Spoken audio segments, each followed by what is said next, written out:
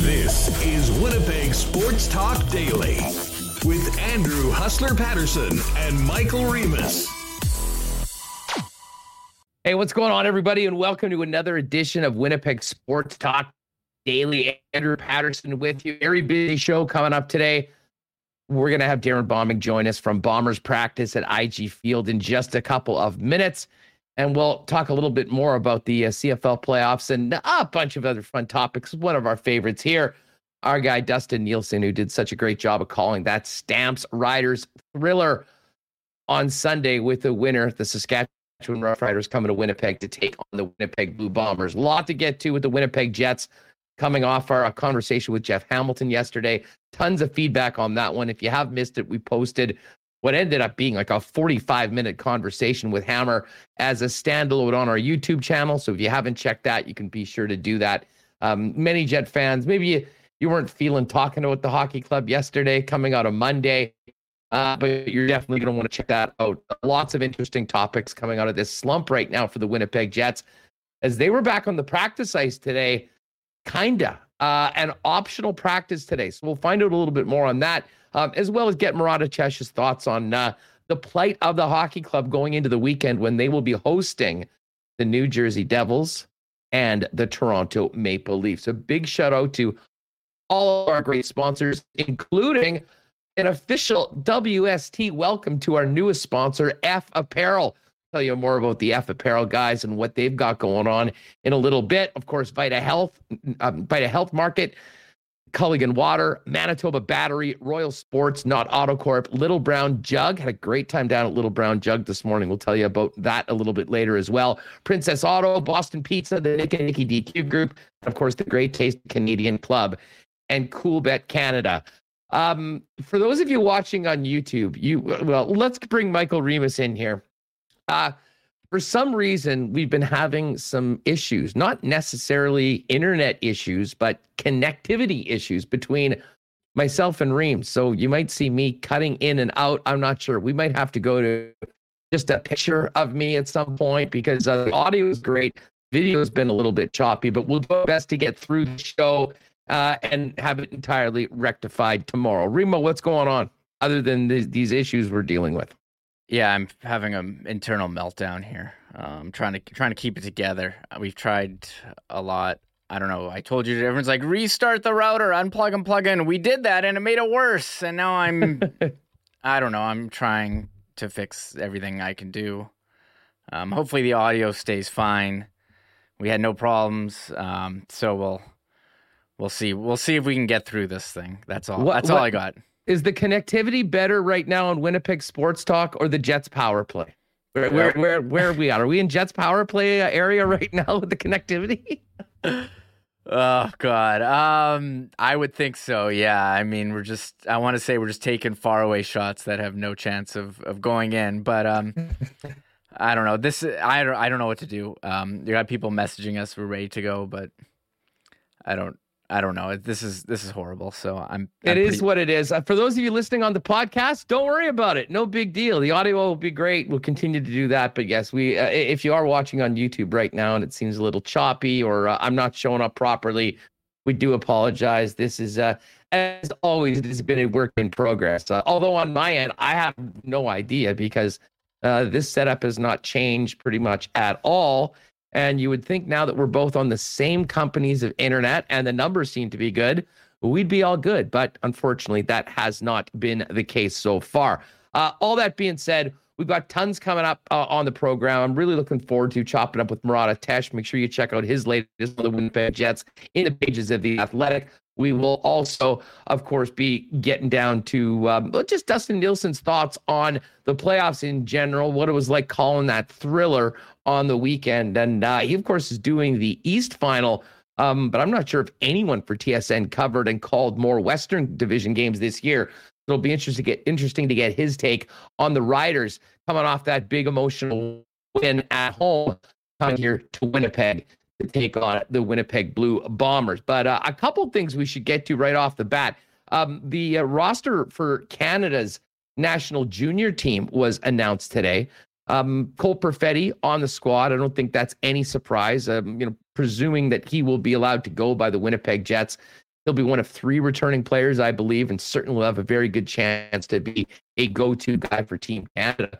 But I have to admit, someone that's been following this incredible season for the Winnipeg Ice, was a little surprising to see only Carson Lambos of the team, who's nicked up right now, named to the roster. I mean, Matthew Savoy has had an unbelievable season so far. Connor McLennan, I thought was in the mix, but they weren't named to it today. So maybe that'll make them that much more motivated to continue taking out opponent after opponent the way they've been running throughout this season as the number 1 team in the Canadian Hockey League. And Remo, from a Jets perspective, I don't think it's any surprise, but this is sort of, I think, what they had envisioned. Cole Perfetti getting a bunch of quality minutes in the American Hockey League, playing in all situations, playing against men, and then the dream of so many to win a gold medal at the World Juniors, and he'll get another crack at the WJC, presuming that he makes the team. And I think he's all but a shoo-in to be on that club, especially the way that he's played so far for the Manitoba Moose. Get that tournament in, and then I think the team will kind of look to see where he's at as to whether he goes back to Manitoba, or considering what we're seeing happen with the Jets right now, might there be an opportunity for or maybe some of the other Moose to get a crack here in Winnipeg and try and turn things around. That won't happen for a while, but certainly no surprise, but a great day for Cole Perfetti, albeit not so much for the Ice as I just ran down. Yeah, I think we were kind of expecting Connor McLennan maybe to be on. He was at the training camp earlier. Nice to hear Lambos named to the team, drafted earlier. As far as the Jets go, yeah, Cole Perfetti, I agree. That was the plan. Send him down to the Moose, have him, play well.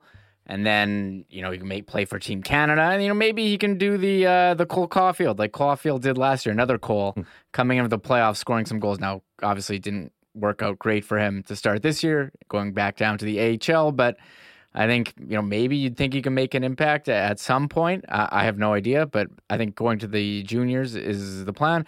And another Jets prospect, Chaz Lucius, he was drafted first round this year. He got named to a preliminary roster for Team USA yesterday, so it seems like all of the rosters are coming out, or the invitees for the World Junior Camps, Canada and US, the last 2 days. Yeah, so the World Junior we'll have lots of talk about that in and around Christmas going forward. Maybe a little bit more from Calgary over the once they get going, I believe on the 9th for training camp. Couple weeks to figure out who will be on that final roster, and then dropping the puck and on the televisions in front of millions and with fans back in the buildings this year, with it being in Edmonton and coming up in Red Deer. So all that will be a topic we'll go forward. Had to mention it right off the bat. But Remo, let me ask you this. What did you think when you heard the Jets did an optional practice today? Like, is that for real? Like, I can't believe that they're having an optional. Like, you think they'd be back practicing the power play? I don't know. Like 2-a-days.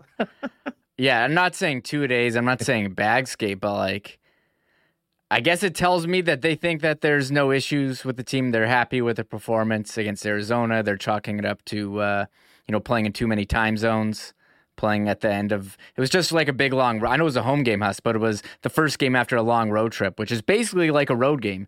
So I guess they're chalking it up to extended fatigue, and they're using this time to rest and recover and be back, and they'll be pummeling New Jersey, no problem, on Friday. Everything will be fine Friday now with the time off. That's what I'm taking from it. I don't know about nice? Wouldn't that be nice? I'll be honest. I was a little surprised. I mean, after the day off yesterday, I figured that they'd get back with maybe 2, not necessarily hard days of practice. I mean, considering everything the coach said about the wear and tear on the bodies through, a pretty hectic part of the schedule. I know we joke about the time zones and how much they talk about it. I guess it is reality, but you know what? Your schedule is reality, and you got to deal with that. And I'm not sure they've dealt with it very well, although it was quite taxing. But when we talk about the issues on the special teams and whatnot, I mean, yeah, I kind of figured that there might be quite a bit of practicing going into this week. But, we'll hear from what Coach Paul Maurice had to say about this, why they're going and doing that. The bottom line is whatever happens when it came to who practiced today and what we assume will be a full team practice tomorrow, this team is going to need to be ready to be a heck of a lot crisper, better on Friday night against the New Jersey Devils, who come in. And then, of course, the game Sunday night against the Toronto Maple Leafs is a big game against one of the hottest teams in the National Hockey League. And of course, it will be a special night in the arena as well, as it'll be Blake Wheeler's 1,000th game. And you certainly would like to get a win on Friday, to maybe change the tone around the fan base, which is anxious right now, which is a little bit depressed right now, and frankly, a little bit scared of the way these last couple of weeks have gone. Because today, Remus, I don't know if you noticed, but after everything went the opposite way of the way the Nets would want on the scoreboard last night, this team wakes up on the outside of a playoff spot. Now, of course, they're a playoff team for sure, right? Because they were in at American Thanksgiving, but we're only 6 days removed from American Thanksgiving, and now they're on the wrong side of things. Of course, I'm joking about that, but all the good things they did in that 9-3-3 start has pretty much evaporated over the past couple of weeks, and they're right back in a dogfight without any real cushion. And in fact, as of this morning, with some ground to make up.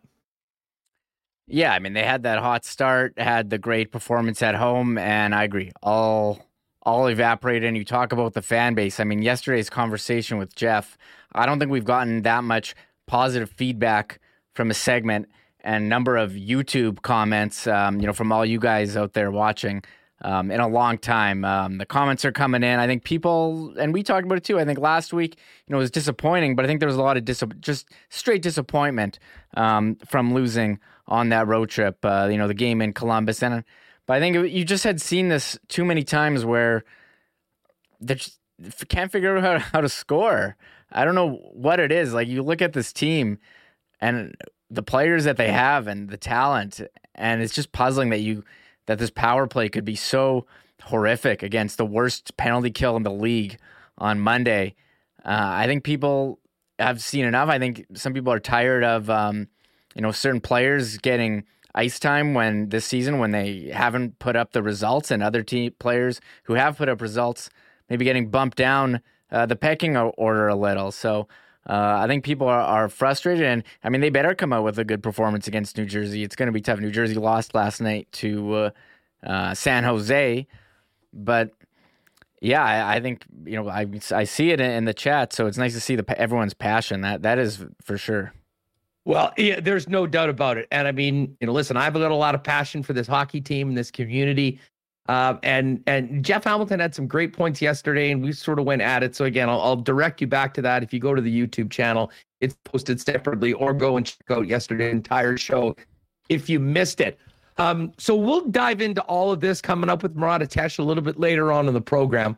First up, we are going to get to Darrin Bauming down at IG Field, because number 33, Andrew Harris, back on the field today for the first time in over 6 weeks as a full participant in practice.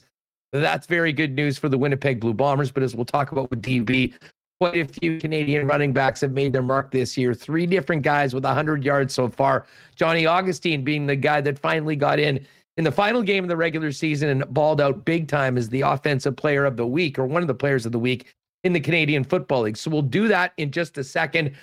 But first things first, incredibly excited to welcome Andrew Parks and the gang at F Apparel to the family here at Winnipeg Sports Talk. Many of you are probably familiar with F Apparel, custom suits for men, Winnipeg owned, and they've got a full line of custom clothing for pretty much any occasion.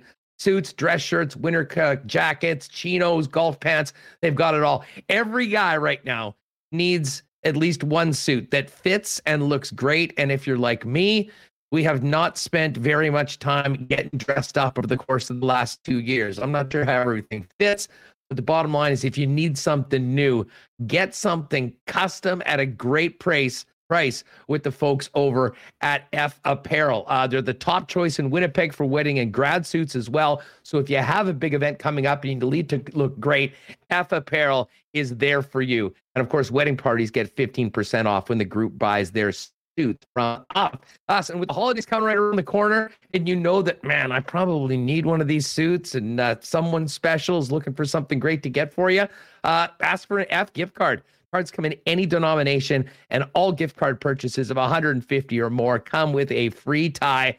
Find out more at fapparel.com or see them downtown in Winnipeg. Great to have the gang at F Apparel on board with us here at Winnipeg Sports Talk. And listen, while you're trying to fit into that suit, you might want to spend a little bit more time Going down to Vita Health Fresh Market. Vita Health has it all. They're the Winnipeg's best selection of the local organic, natural groceries, supplements, and beauty products, all at great prices with an amazing staff that'll help you get the right product for you.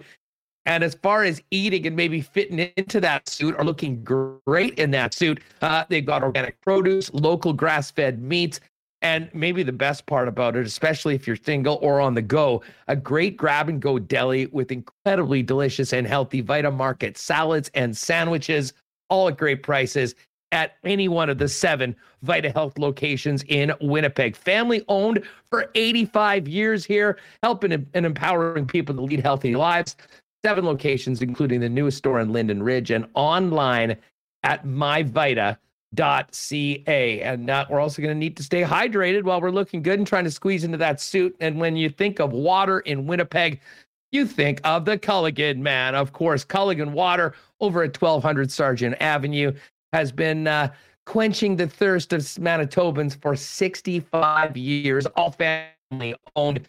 They've got water softeners, filters, bottled water coolers, home drinking water systems, city-wide water delivery services to get you the jugs when you and your family need them. And if you need water for your business, give the Culligan man a call. They've got commercial and industrial water products and solutions for businesses of all sides. If you need more information, just simply go to the internet at drinkculligan.com.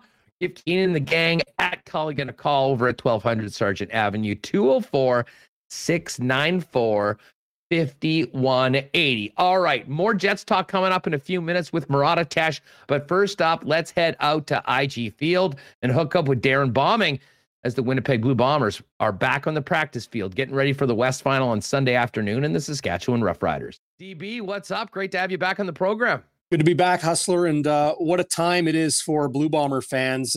Anticipation is pretty thick right now for a fan base that has waited a long time just to see football, but to have a playoff game at home here at IG Field, it being a rivalry game against the Saskatchewan Roughriders, and opportunity to punch a ticket to another Grey Cup for Winnipeg. Obviously, people are really looking forward to this game on Sunday.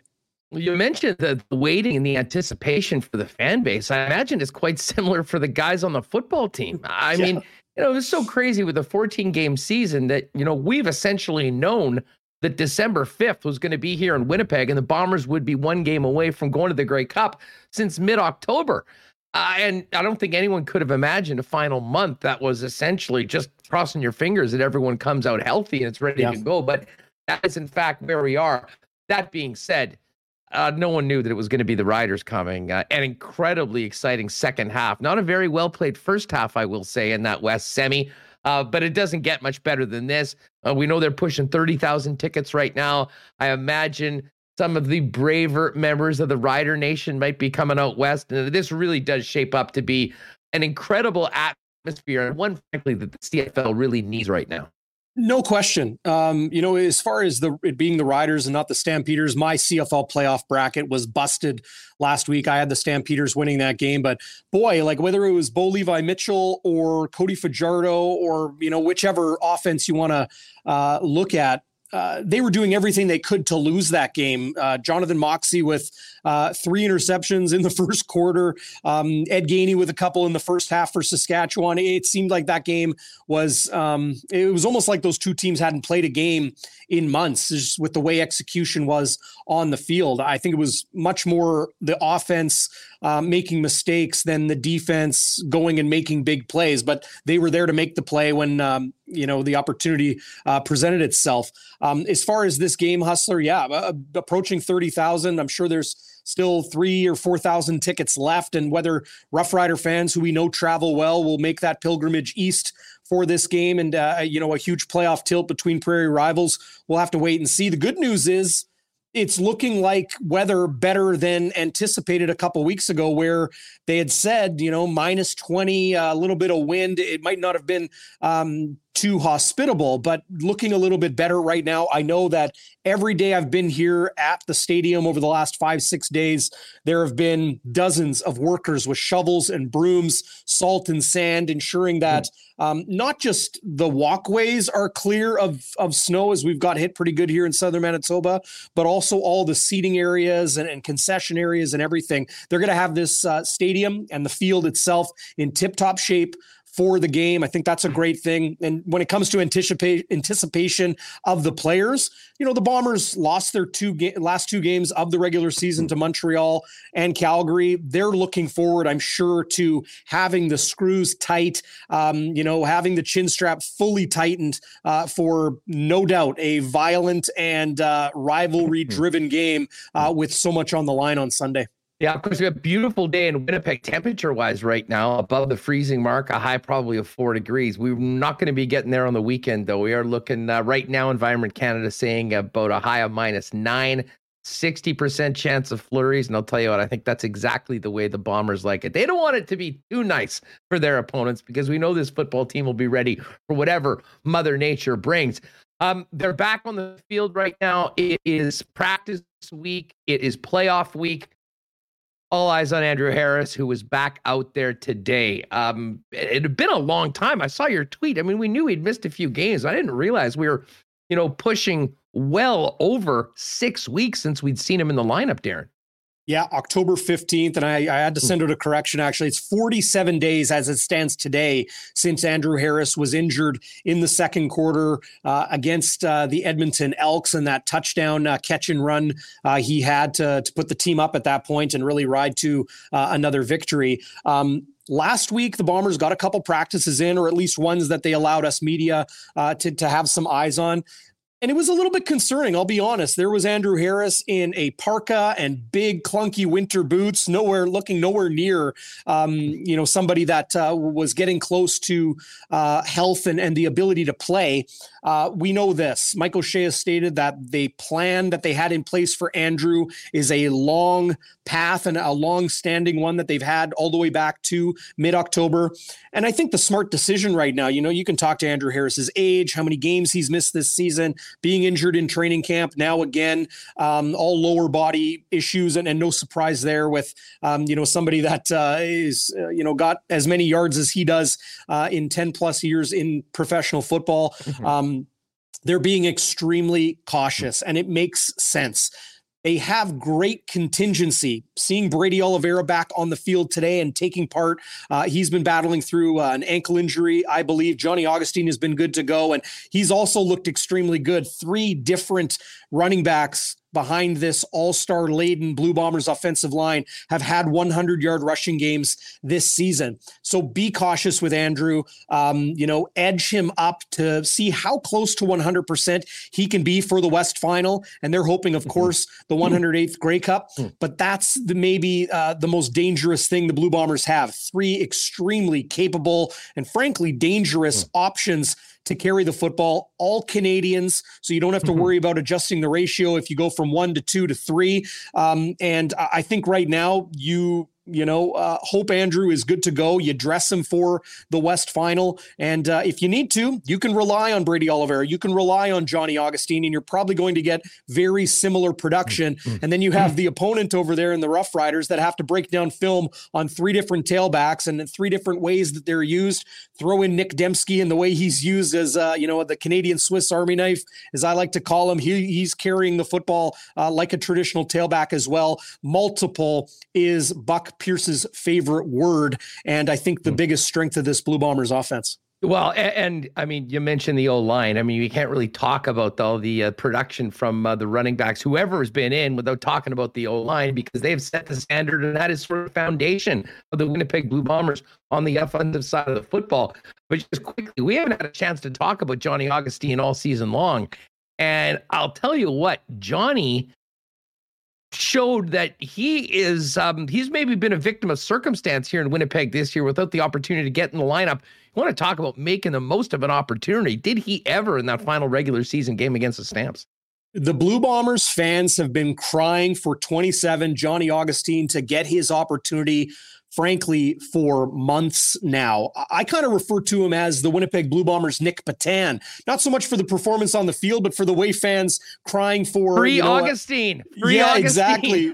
Free Augustine. And I've actually seen that exact hashtag on Twitter as well. But the difference is, what Nick Patan wasn't able to produce, in stops in Winnipeg and Toronto, Johnny Augustine, when given the opportunity, man, he runs so hard. You never see him go out of bounds. You always see him finish his run. The legs are always churning. He's got a great mentor in Andrew Harris to learn from as far as some of those tricks of the trade in being a power running back. Johnny Augustine is not built like a power running back, but he definitely plays like one. And, again, multiples and the options the Blue Bombers have with Augustine, Oliveira, and Harris and Nick Dembski makes them so very dangerous, so very difficult to scheme against, because sometimes in the CFL, you'll see that backup running back come in. Okay, he's in pass protection. He's in the receiving game. He's not going to be used like the other tailbacks. Oh, no, not Winnipeg. They use everybody the exact same way, and that just makes opposing defenses have to be honest every single snap, no matter who's on the field. Darrin Bauming of Bonfire Sports down at IG Field observing Bombers practice. So fill us in on what you saw, and maybe a quick update on, some of the players that had been rested or had been nicked up over the last few weeks of the season, in particular on the defensive side of the ball, Brandon Alexander and Jackson Jeffcoat as well, who had been in and out of the lineup. Yeah, BA, Brandon Alexander looks good to go. He's been doing his work on special teams as well as with the first team defense at safety.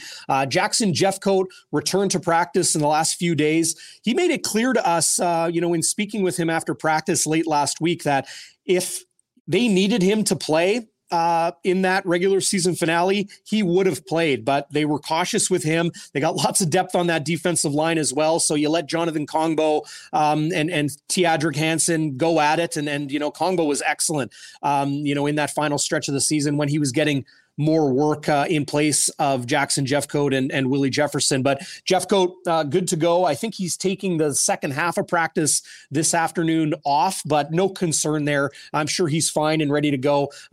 We mentioned Andrew Harris and Brady Oliveira. Both of those guys had not practiced a lot. Harris, of course, going back to October, but Oliveira going back the last couple of weeks.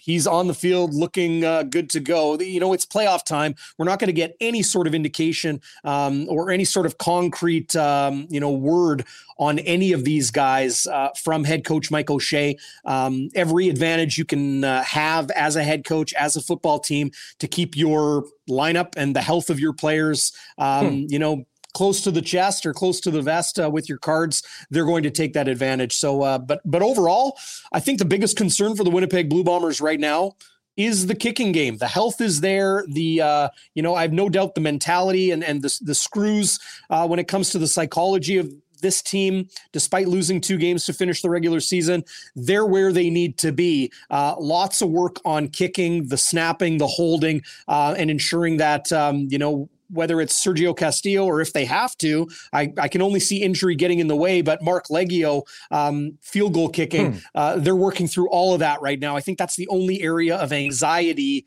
the Blue Bombers might have right now. Everything looks tip-top shape for this playoff run. Well, I'd imagine if the kicking game is going to factor in it, the Riders are going to have to put up some points, which they didn't do against the Blue Bombers in the Banjo Bowl or the Labor Day Classic without a touchdown in 8 quarters of football. From a Bomber perspective, what is the biggest concern for Saskatchewan? What will they have to be most ready for a team that at times offensively looked brutal against Calgary, but then late in the game, you saw Cody Fajardo step up and completely erase his memory of all the bad plays and the picks that he'd thrown and balled out with a pretty impressive game drive to go up late in the game. Of course, Calgary tied it up, and then we went to that very memorable overtime. To me, Hustler, the key matchup in this game is the Blue Bombers' defensive front against Saskatchewan's offensive front. Saskatchewan runs an RPO, or the run pass option. Cody Fajardo was amongst the league leaders in the CFL, tailbacks included, for rushing yards this season. He's not afraid to tuck the ball and run. They have a lot of different designed run plays or designed run pass option plays in this Saskatchewan Roughriders offensive system. They use him extremely effectively in so many different ways. They got a good tailback in William Powell. Obviously, all of those very talented receivers from Shaq Evans to Duke Williams to Kean Schaefer-Baker and the rest in Saskatchewan. There's lots of options there. The Blue Bombers are known for putting good pressure on quarterbacks and being extremely defensively sound at the line of scrimmage and at the linebacker level. So if Winnipeg is able to control and limit Cody Fajardo, be responsible, not over pursue either the ball carrier or the quarterback to ensure that, some of that run pass option and that, fake trickery and play action that the Rough Riders like to do doesn't catch them, I think Winnipeg will be just fine. But to me, that battle at the line of scrimmage with Willie Jefferson and company against Cody Fajardo's offense is the one area I think Saskatchewan has to be the most concerned. And I think the one area that may, if they can win it, can go the Saskatchewan Roughriders way. But it's going to be a heck of a battle. I know that. Hey, Darrin, while we've got you, any thoughts on the East Final? Who do you think will be representing the other division, and will it be the Ticats playing a home game? Well, I was wrong in the West semifinal. I was correct in the East semi. I do like the Hamilton Tiger Cats to punch their ticket, so we get a Grey Cup rematch, and the Ticats will be on home field at Tim Hortons on December 12th. It's going to come down to Ryan Dinwiddie being a rookie head coach. They have tons of talent in Toronto. They have the ability to win football games really in all three phases. I would say especially offensively, defensively, they got just so many playmakers back there. They can really turn the tides when it comes to takeaways very quickly. But to me, I think Hamilton has kind of been on that gradual, steady incline over the home stretch of the season here. They did not start the season well at all. They played much better as the season went on. And when you got two options in Jeremiah Mazzoli and Dane Evans at quarterback for Hamilton, if things aren't going your way, you got a very competent number two to step in there. But the run game, I think, is going to be important for the Hamilton Tiger Cats. If they can establish that and get a little bit more space for Brandon Banks and company to make some things happen, Jalen Acklin as well, I think that's the path to success for the Hamilton Tiger Cats. I think the Tabbies are going to be able to go into Toronto, capture a win, and get on home field. That opportunity to play a Grey Cup on home field, I think should not be overlooked. That's a huge cookie and a little bit of extra to that $16,000 bonus check the Ticats could get if they win this game and get to the Grey Cup. Well, the pressure getting to the Grey Cup has been a big story around the Hamilton Tiger Cats pretty much the entire year so far, and it certainly will continue to be as they go into the Argos, who won the opportunity to host this game with the winner of the Ticats a couple weeks ago. Darrin, by the way, love the new bonfire hat you're rocking today. Fill us in on the bonfire schedule, of course, coming up with Chris Walby heading into the West Final, and what you've got coming up next week in Grey Cup week, because you're going to be heading out to Hamilton earlier in the week.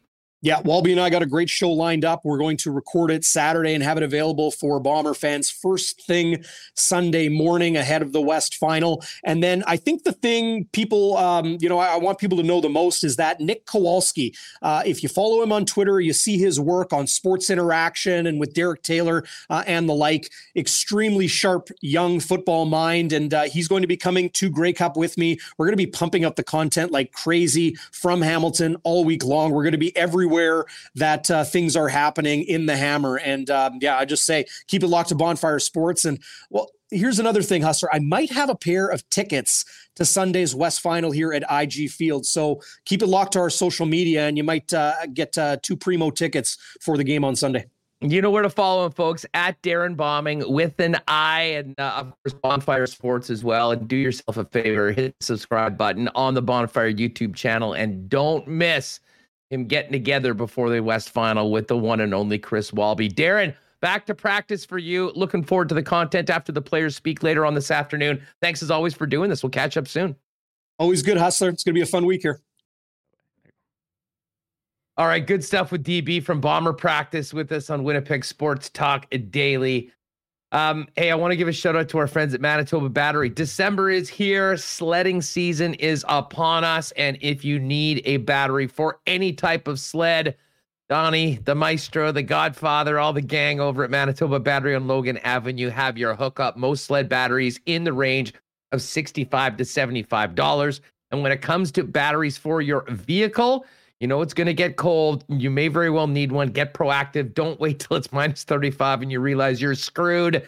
Get one now for the best price in town at Manitoba Battery, $89.50. Picked up at 1026 Logan with Core Exchange. Best price in town. Don't waste your time going to Costco or any of the big box stores. Support local and get the best price in town at Manitoba Battery. Again, 1026 Logan. And find out more on batteries for literally everything in store at manitobabattery.com. Big shout out to our friends at Royal Sports. I know Royal is busy getting ready for the weekend. A couple big Jet games. I know there's going to be a lot of new jerseys and Jets gear under the Christmas tree this year for so many fans. And when it comes to Bomber fans, the blue and gold will be in full effect Sunday afternoon. But if you do need some Bomber gear, especially maybe a toque for the conditions on Sunday afternoon at the West Final, one stop and one stop only you need to make. And that's Royal Sports at 750 Pembina Highway. Much more than just Jets and Bomber gear, though. They've got everything from the National Football League, Major League Baseball, the NBA, and teams around the National Hockey League, not to mention a great selection of international soccer gear and Canada soccer as well, which I know will be a hot gift item for the holidays with all the excitement about both our men's and women's teams. They're the Hockey Superstore, snowboarding gear as well, and all that cool stuff on the King Skate, snow, and surf side as well. Pop down and see them, Royal Sports, with us from day one on Winnipeg Sports Talk at 750 Pembina Highway. I bumped into my pal Trevor Knott from Knott Auto Corp over at my favorite spot, Sal's, in the morning after we were over at Little Brown Jug. Trev and the gang at Knott so fired up for this game. But they're also making a lot of Winnipeggers very happy with amazing deals on incredible vehicles. So why not get into the car of your dreams with the help of the Knott team over at Waverly and McGillivray? You can pop down and see all the incredible vehicles on the lot, or if there's something specific you're looking for, let them know and they'll help you find it at a great price. And of course, the Winnipeg Car Lab is open. Why not get in the lab? Trick out the vehicle. Maybe you need a wrap for your business. They do it all down at Knott Auto Corp. Find out more on the Car Lab and everything going on at Knott online at knott.ca. And a very special happy anniversary to our friends over at Little Brown Jug. Remus and I, if you check our social media today and that of Little Brown Jug over at LBJ Brewing, got a chance to sit down with the owner, Kevin Selch, today, talking about the 5-year anniversary of Little Brown Jug, having a big party on Friday from 6 until midnight over at the tap room on William Avenue. Might be a great spot to start off before the Winnipeg Jet game or pop by afterwards, as it's very close to our downtown arena. And when you're there, you'll want to try the 5-year anniversary brew, the Brute IPA, which is available. Got a chance to try it today. Oh, man, it's great stuff. A celebratory beer brewed for Little Brown Jug's 5th anniversary, a champagne-like extra dry IPA with flavors of citrus and stone fruit. The Brute IPA, incredible gift boxes available that they'll curate or you can create yourself, done up very nicely and delivered around. When it comes for the holidays, for the beer lover in the family, why not get a taste of Winnipeg's finest, brewed right here in the Peg, and that, of course, is Little Brown Jug. All the details on what they've got going on for the holidays, merchandise, the new beer, and 5 years is all up at littlebrownjug.ca. And, of course, you can order, and we'll have a little special bit on Little Brown Jug on Friday's edition of the show heading in to the weekend. All right, let's get Remus back in here. Murat is going to join us in a few minutes. We appreciate all the suggestions. I'm not sure whether some of you were just trying to trigger Reem, who I don't think could have been triggered anymore by the internet issues earlier on. But early results are, Remus, we're making some progress on the technological issues that were somewhat of a problem this week and earlier today. Yeah, I think if you don't unplug and replug your router in once, do it like 2 or 3 times, because third time's a charm here, and it appears to be working better than it has all week. So I have no explanation for any of this other than I'm very happy that we can hear you now, and it's not a bunch of digital artifacts, and we can see you, and you're not going blurry every 2 seconds. This is fantastic. Sorry to everyone on the podcast who had to deal with that. Well, and certainly, and I'll give a sorry to our friends at F Apparel if our first ever read for them was all mumbled and jumbled by technology issues. I can't tell you, we're super fired up to have Andrew and the gang over at F Apparel on board with us. We'll be looking good for 2022. And of course, if you're looking at, we'll tell you much more about it as we get closer to the holidays, but gift cards available, and you can find it more F Apparel, EPHapparel.com online. So Reem, before we get to Murat, who will join us in just a couple of minutes, I couldn't help but laughing at seeing the latest edition of the ESPN Power Rankings are out. Yeah, are we still paying attention to those? I thought we said those were trash, or were they actually indicative of the future? Hopefully these are all on a time delay, or maybe they are future rankings. So 2 weeks ago, when the Jets were rolling, when they'd just beaten the number 1 team in the rankings, the Edmonton Oilers, when they were first place in the Central, they were somehow ranked 20th in the league and 5th in the division. And of course, everyone said this is a joke, went nuts. And maybe Kristen Shilton and her team were looking into the crystal ball, because basically since that came out, the Jets have played more like a 20th ranked team, or maybe worse, over the course of this real tough sked that has really drifted back to that second game against the Edmonton Oilers. So fast forward to today, we wake up, the Jets are out of the playoff line, really struggling to score goals, coming off that 1-0 loss to the Arizona Coyotes. They were in 20th at this point. They were 20th the last time we checked in on this. Well, the Jets now, through a miserable 2 weeks, have in fact raised up to 11th. And it is strange, because for all the things that we said that didn't make sense the last time when they were ranked so low, I'll be honest, it doesn't make a lot of sense that they're ranking this high. Although I think there'll be less fans outraged on social media at Kristen and the ESPN folks of where they are. But the Jets find themselves right behind the New York Rangers, who have a points percentage of .725.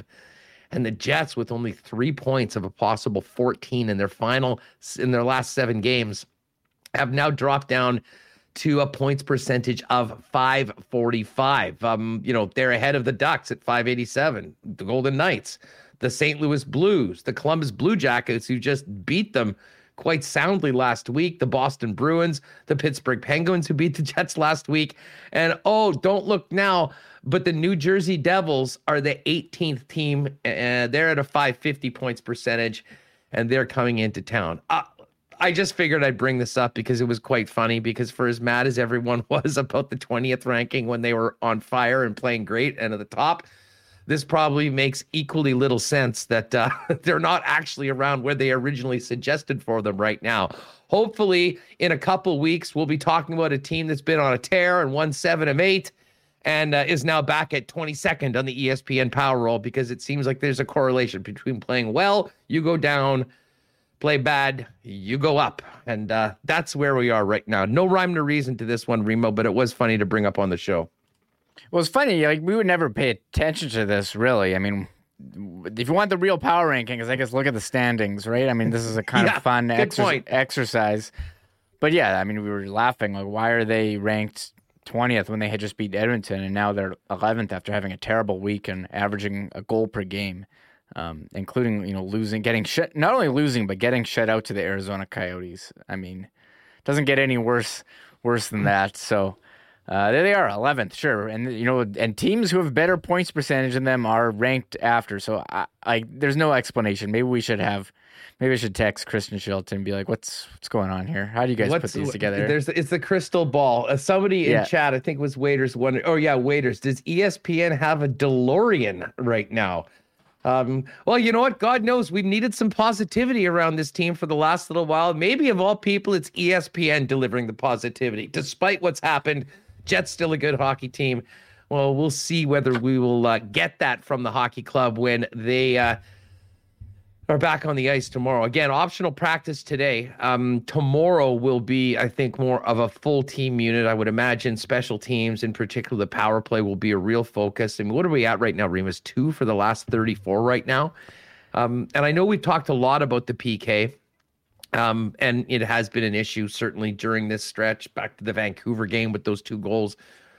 But I mean, I really think of maybe the start of this power play drought that has been so painful, that's led to what's going on for the past few weeks, was 3.5 minutes of 4-on-3 power play in overtime with the Oilers 2 weeks ago tomorrow that sort of started. And since that point, and the Jets lost that extra point that I think was right there for the taking, nothing's gone well for the power play. But there was never a more glaring example of that than the third period on Monday, where they basically spent about half the period with the man advantage and had nothing to show for it. It's kind of funny because you look at the last couple of games here, they've had an extended power play against Edmonton in overtime at 4-on-3. You had the 5-minute power play against Calgary after the Lucic game misconduct, and then on yesterday you had the 4-minute power play in the third period, among other power plays, and you couldn't score on any of those. And seemingly, that would have been the start. But I mean, look at all this stretch here where 2 for 34. Thank you, Ken, for including that in your Sportsnet.ca column.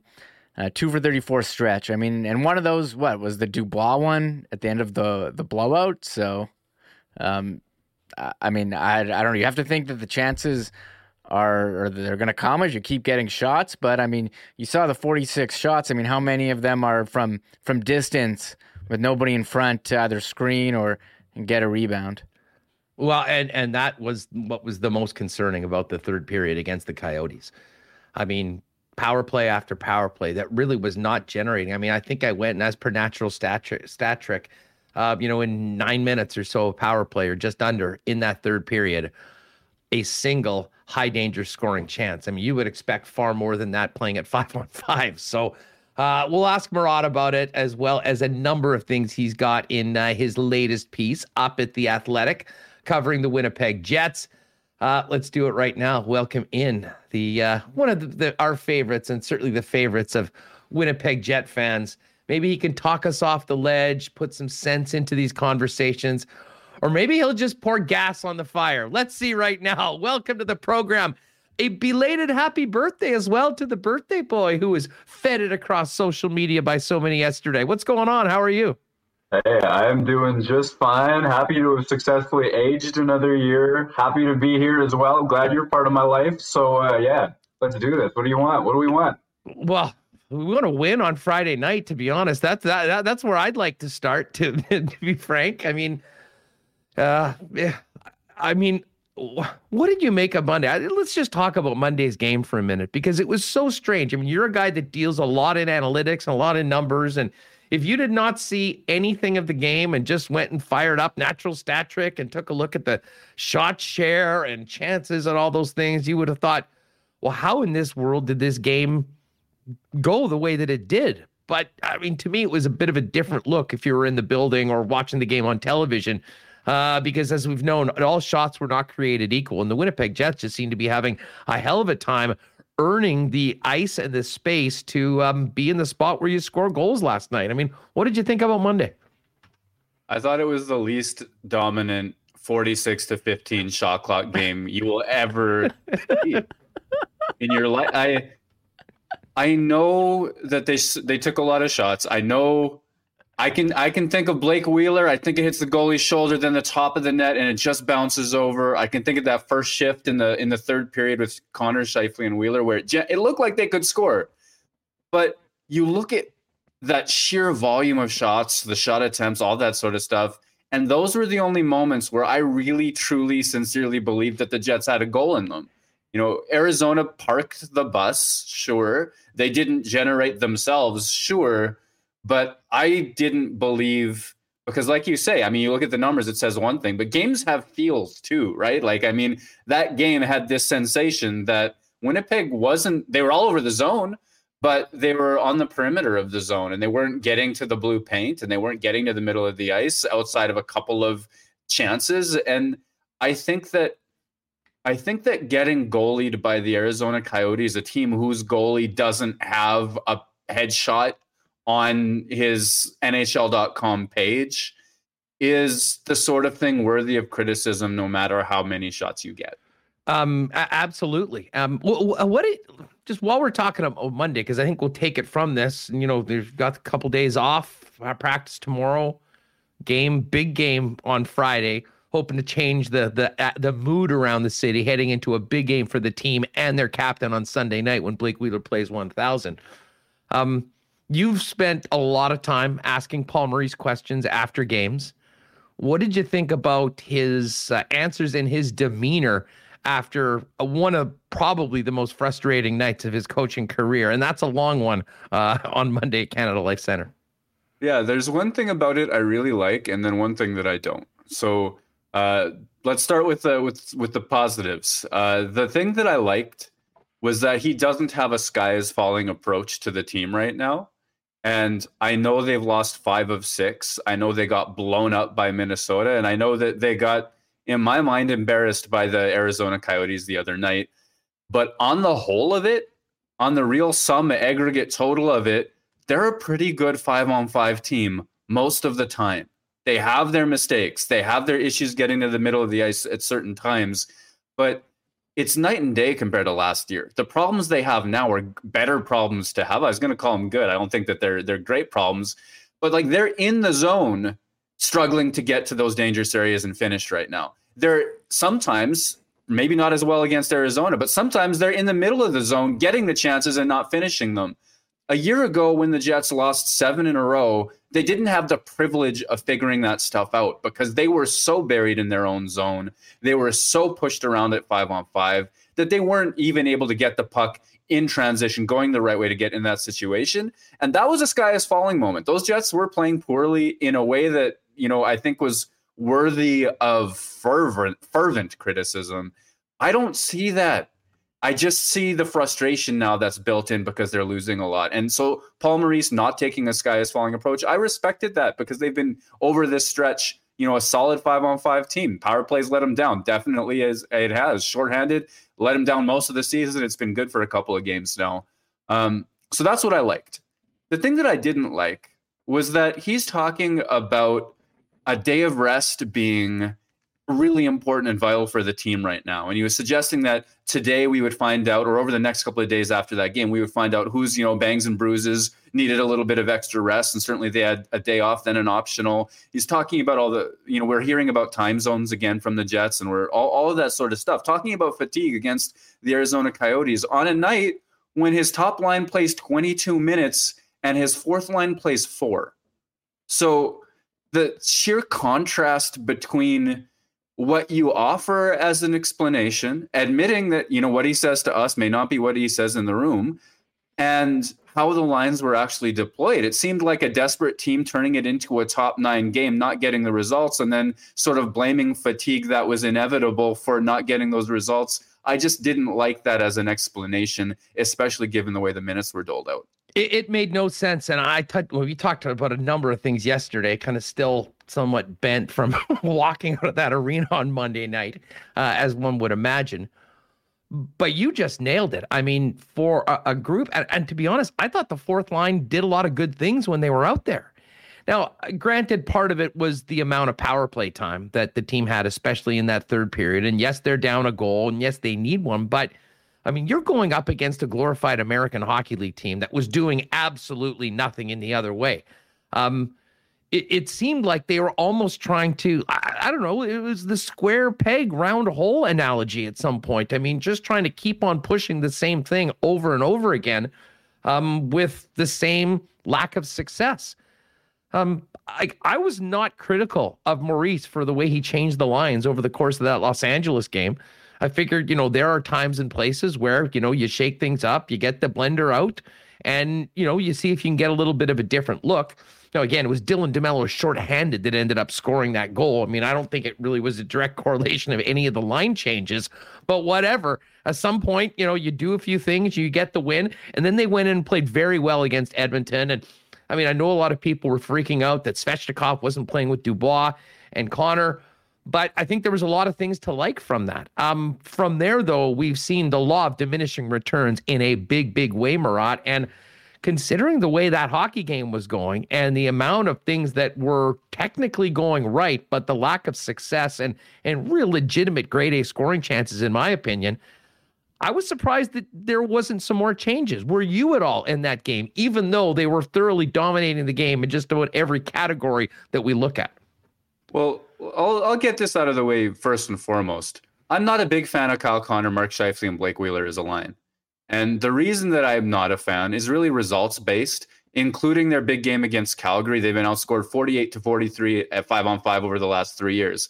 That is not Bergeron, Pasternak, and Marchand. That's not Crosby and Malkin. This is not a top line of dominance. This is not the nuclear option, but it gets treated like one. We discuss it like one. It's supposed to be you go to that group because you need the win. And some of those goal-based numbers are going to look worse than maybe the line would be because the defense was such a mess over these last few years. Like, that's part of it, to be sure.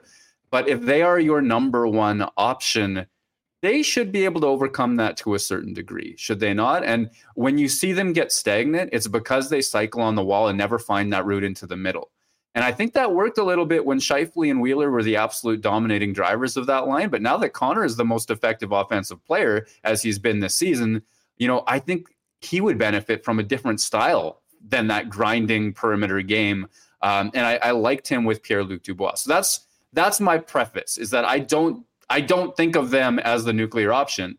At the same time, when Winnipeg had every excuse to phone it in, going down 2 goals early against Calgary after it had gone down 2 goals early against Minnesota, it was that line that drove the comeback. And it was Kyle Connor, I thought, who really drove the comeback. It seemed like every rebound, every battle, he was in it on the offensive zone. He decided he wanted to get the puck back, so he did, and then they scored. So I have a lot of time for that. And then the one time, like I say, against Arizona, where I thought Winnipeg may actually break that goose egg against the goalie whose name I cannot pronounce, it was that line as well. So right now, this group that I don't look to as the default number one line might be a good group to keep together, because at least you can point to them getting those kinds of chances. Well, I'll say this. I think we could definitely say that about Pierre-Luc Dubois and Kyle Connor with whoever was on their line, to be honest.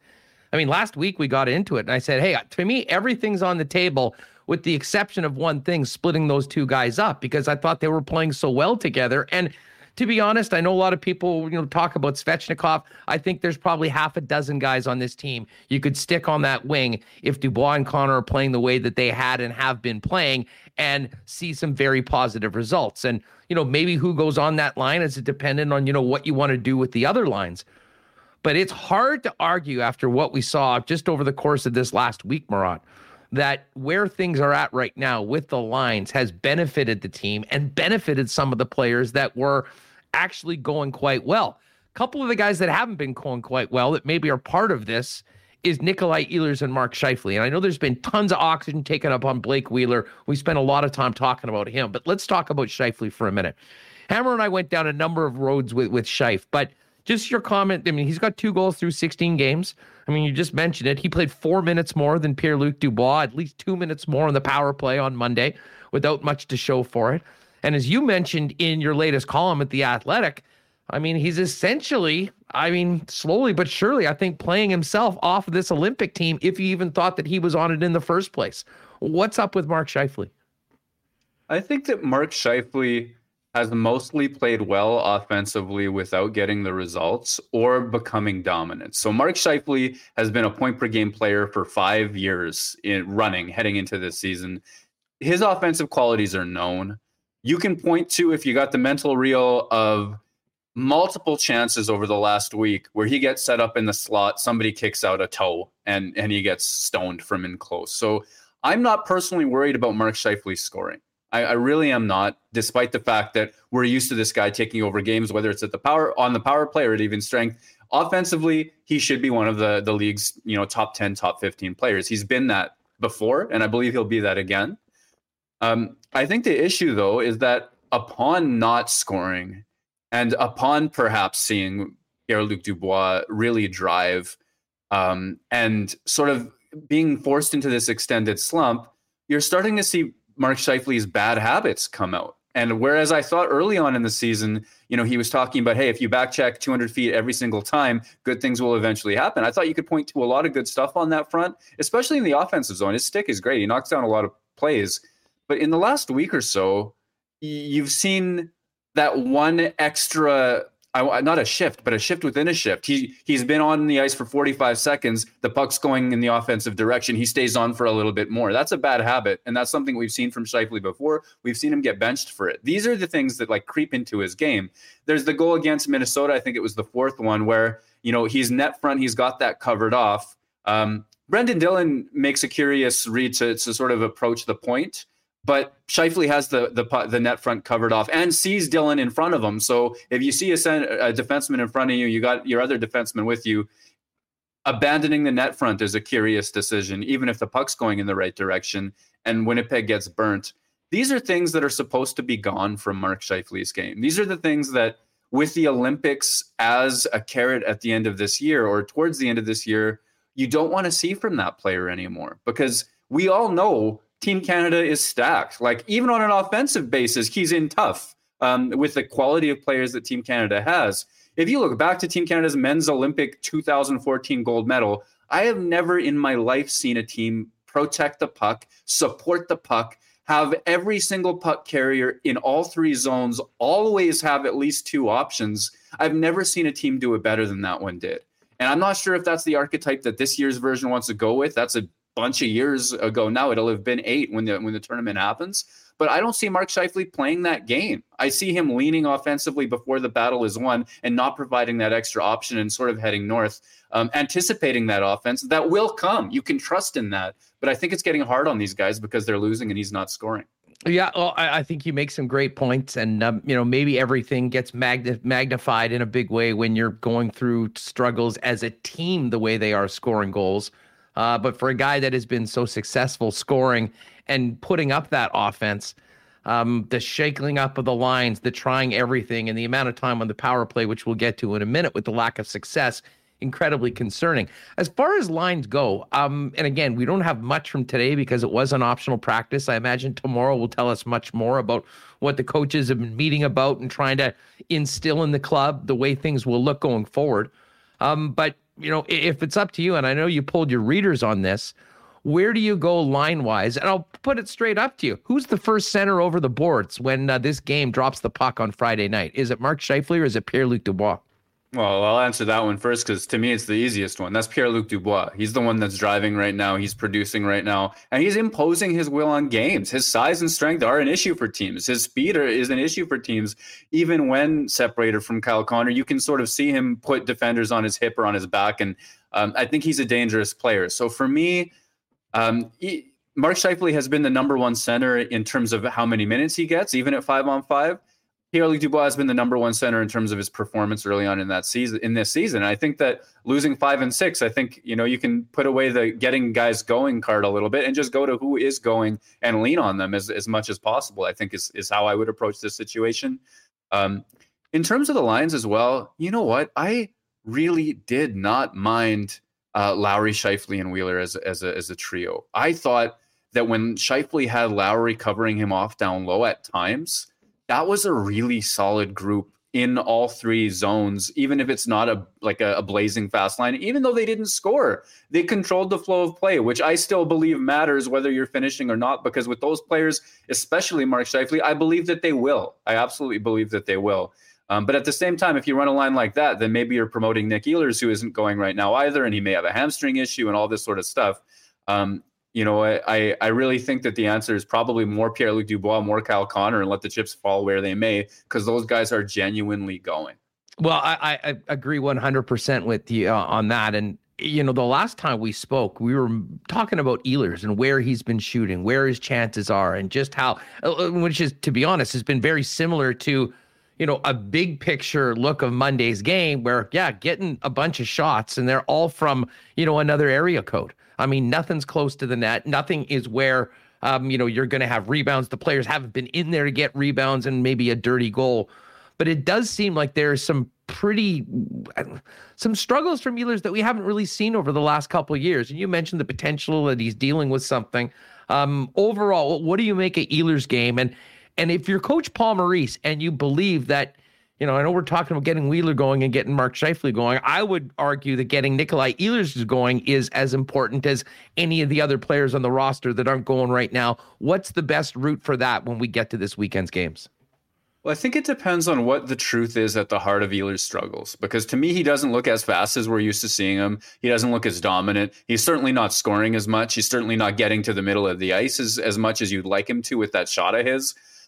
This is a guy that has outscored every other Winnipeg Jet at 5-on-5 per minute for multiple years. So the idea that he's not going, and unlike where you can point to Scheifele getting robbed, I'm not sure I'm seeing that Ehlers robbery of late. I don't know that he's getting into those situations. So that's an issue. It's absolutely an issue. If the heart of it is in fact an injury, then you spread out those minutes and you reduce his and accept that he's not going to take over games for a while, I think. If the heart of it is anything else, if this is just a guy not going right now, well, then what can you do to actually give him, I guess, put him in good situations? Cop Stastny Ehlers has been particularly effective at various stretches this year and last. And I think that works because he's so covered off defensively. And Andrew Kopp has such a good read of his teammates in terms of where to put pucks to make them effective as well, that I think that's kind of an instant chemistry option if you wanted to go to it. If you did that, you could run Connor Dubois and your choice of Wheeler or Svechnikov on that other line as well and have some options. But you know what that takes is demoting Mark Scheifele. And I'm not sure that Winnipeg has the appetite for that for a guy that is that much of a cornerstone of their team. So the answer is, I guess, I don't know. With a hint of it depends. Yeah, someone said that you should be a carpenter because you're hitting the nail on the head today, Murat. And the whole Ehlers thing is, and he's playing on that third line right now. He played about 15 minutes in the game before. And I'm a person that does understand that I think that there's something to be said for sort of earning that opportunity and playing well and getting to that point. But it does really seem like there's a complete double standard right now. And I think that is at the root of a lot of the frustration and a lot of the rancor, you hear for the coaching staff and so much more on as we go through. Special teams has been a massive part of this. And we've been talking about the penalty kill for the better part of this season so far. But this power play right now is absolutely killing them. And, for all the things that people didn't like on Monday night, there was nothing that was more damning for, I think, the players and the coaching staff as well as to how that power play conducted themselves and did and didn't do things in that third period right now. This is an absolute mess. And it doesn't make sense when you think, it's not like they're missing half the guys that are normally out there. They've got everybody. They've got a better defense core they've had. Connor Hellebuyck continues to put Vezina goaltending night in and night out. How devastating has it been with the power play, and what the heck needs to happen to turn this around in your mind? Yeah, it absolutely has been devastating because, like I said earlier, the team's pretty good at 5-on-5, which is a good thing. That's the sort of thing you can build a winner from. But special teams are costing them so many goals that points in the standings are being kind of lit on fire. And when Blake Wheeler gets high-sticked and is bleeding, has that cut, that looked pretty painful in the postgame, I got to say, on his cheek. And Winnipeg gets a 4-minute power play, and you're like, oh, okay, third period, big guns, here we go, pull the rabbit from the hat. Hellebuyck kept you mostly in it. Well, I guess not in this particular case. That's just a memory that I have burned into me. But you have the opportunity. I believed that, this is the moment. And then I believe it's Scheifele who takes the draw. Don't quote me on that. But Winnipeg loses the initial draw, gets sent the other way. They try the entry. The one-man zone entry machine, Nick Ehlers, gets denied. Goes back the other way. Another entry attempt. I believe they go offside. And then it's their third swing at it, if you add it all up, that actually gets them inside the zone. So I think 45 seconds I'd noted had gone by before they'd even gotten in the zone established on this 4-minute power play. Then you get in the zone and it's take the pass, dust it off, look around, make the pass. Guy who receives it, takes the pass, dusts it off, looks around. This is not the symptom of a power play that's working right now. And I think the only looks that really worked were when Nate Schmidt just looked one way past the other Josh Morrissey's shot. And it wasn't a goal. It wasn't the greatest version of that opportunity ever. But the reason it actually looked like it might score was because he was assertive and actually did the thing instead of sizing up the whole zone. And I think Paul Maurice spoke to that a little bit, that when you see guys take time, when things aren't moving quickly, that's when power plays start to look particularly bad. And I agree with that. And if you're not getting into the zone with regularity, if you're not moving the puck quickly, if the shot that you get at the end of it isn't that dangerous because you didn't move the puck quickly, you're not going to have a good time. Like, I thought that the first time that they went back to, Scheifele in the slot, Wheeler feeding him from the half wall, he got a couple of chances. I think it was one 5-bell chance. Was it against Minnesota and another against Calgary? But I can see that pass coming up to Scheifele and him getting robbed. And I'm like, okay, that's great. That's a look that you like, but they're not scoring. And then they look as bad as they did at a critical juncture as they did. That's a problem. What can you possibly do to make it better? I don't know.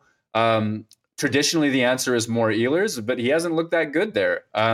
Does Blake Wheeler go to a different side so that the guys on Winnipeg's at the top of the circles are both shooting options open to their one-timer? Do we get Kyle Connor and Nick Ehlers feeding each other? What role does Scheifele play? I haven't sorted it out because I haven't been used to the idea of them struggling this badly. It's looked genuinely bad. Well, it certainly has. And, we've seen, a few different looks, a few different combinations. But, I mean, I just go back to last year, and I remember our conversations at the end of the season where it was kind of exciting for Jet fans to see for the first time some real, legitimate competition between those two units where you've got Ehlers on one and Scheifele on the other. And it was that second unit that was scoring at maybe a better rate. And it was really pushing the other ones right now. I mean, man, even when there was the 6-on-4 on Monday, Murat, you're getting all the guys out there, and it just seemed like nobody had any confidence. You mentioned about doing things quickly and instinctive.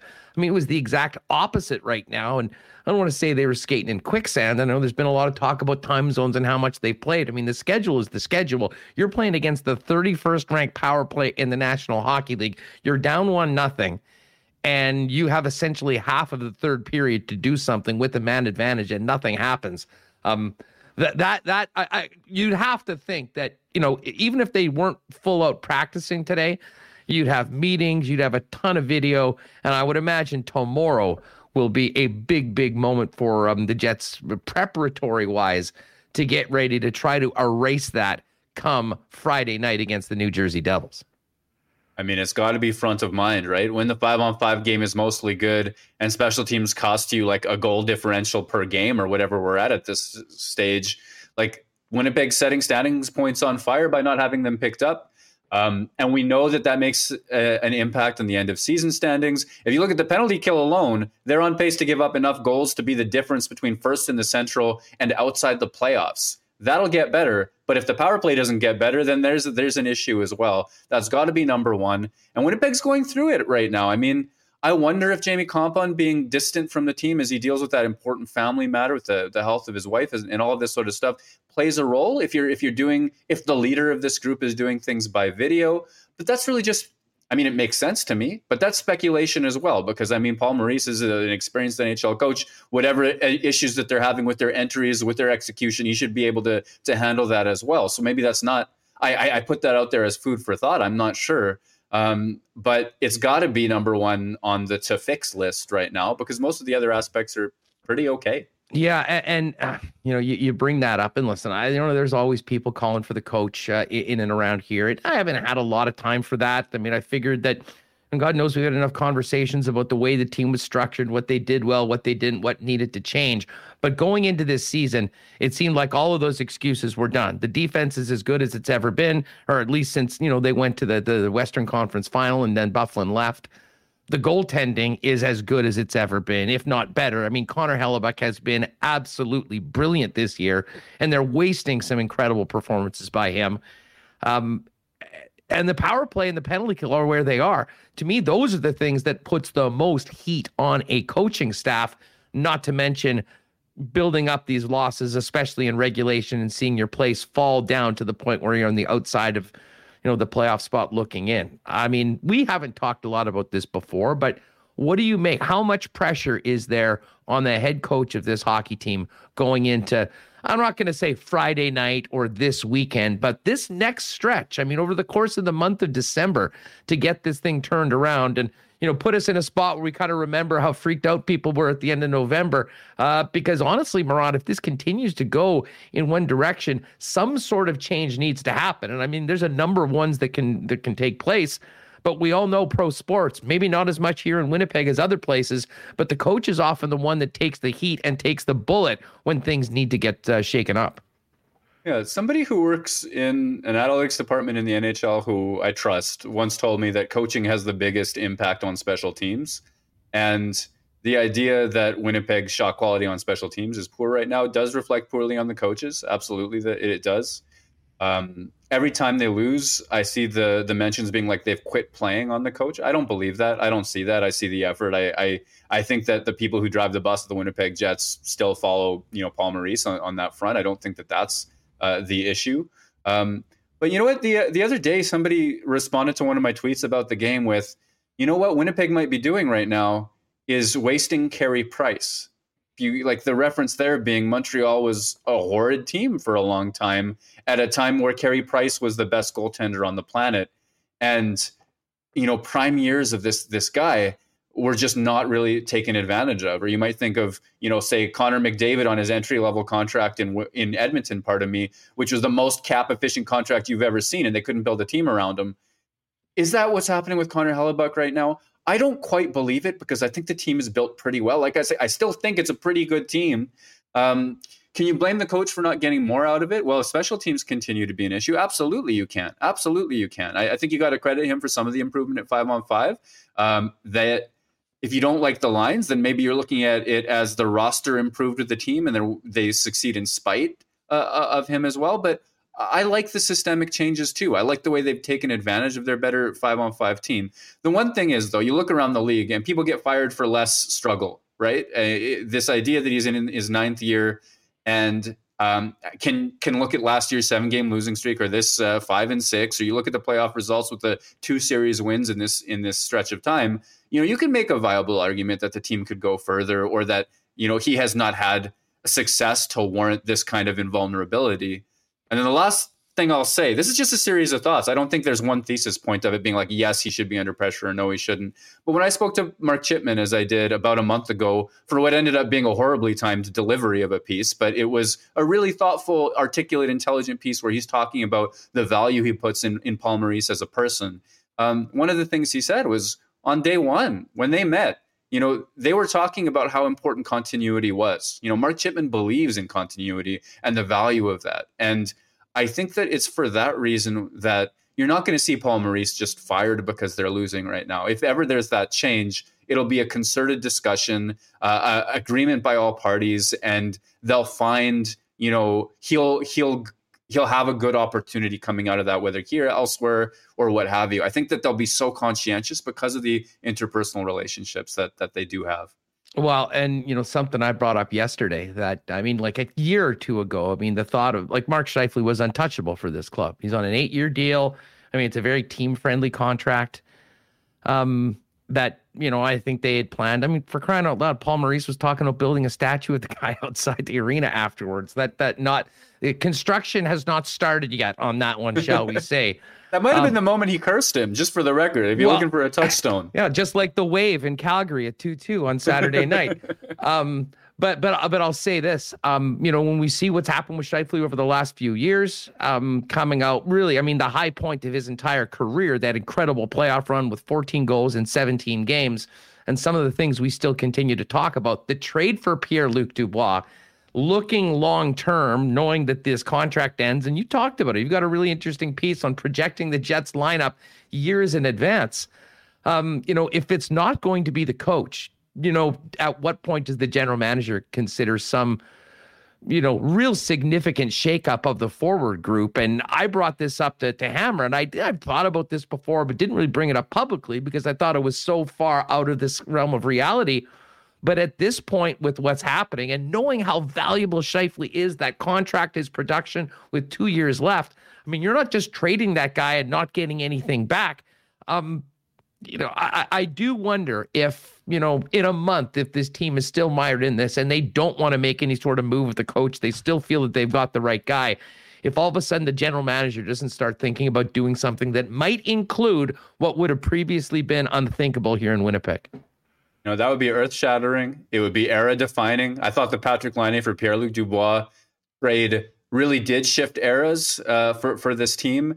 And you start to look long-term, and everything works if Mark Scheifele and Pierre-Luc Dubois both excel. Scheifele's contract, like you mentioned, is team-friendly. And for as long as it is, as long as he can outperform that, you've got a competitive advantage over a lot of other teams, especially depending on what Pierre-Luc Dubois gets this summer. And I think that maybe for that reason, you look to see, if you're the Winnipeg Jets, I think that you look to see what Scheifele can do provided with another crack at the playoffs. I don't think that you make your earth-shattering move.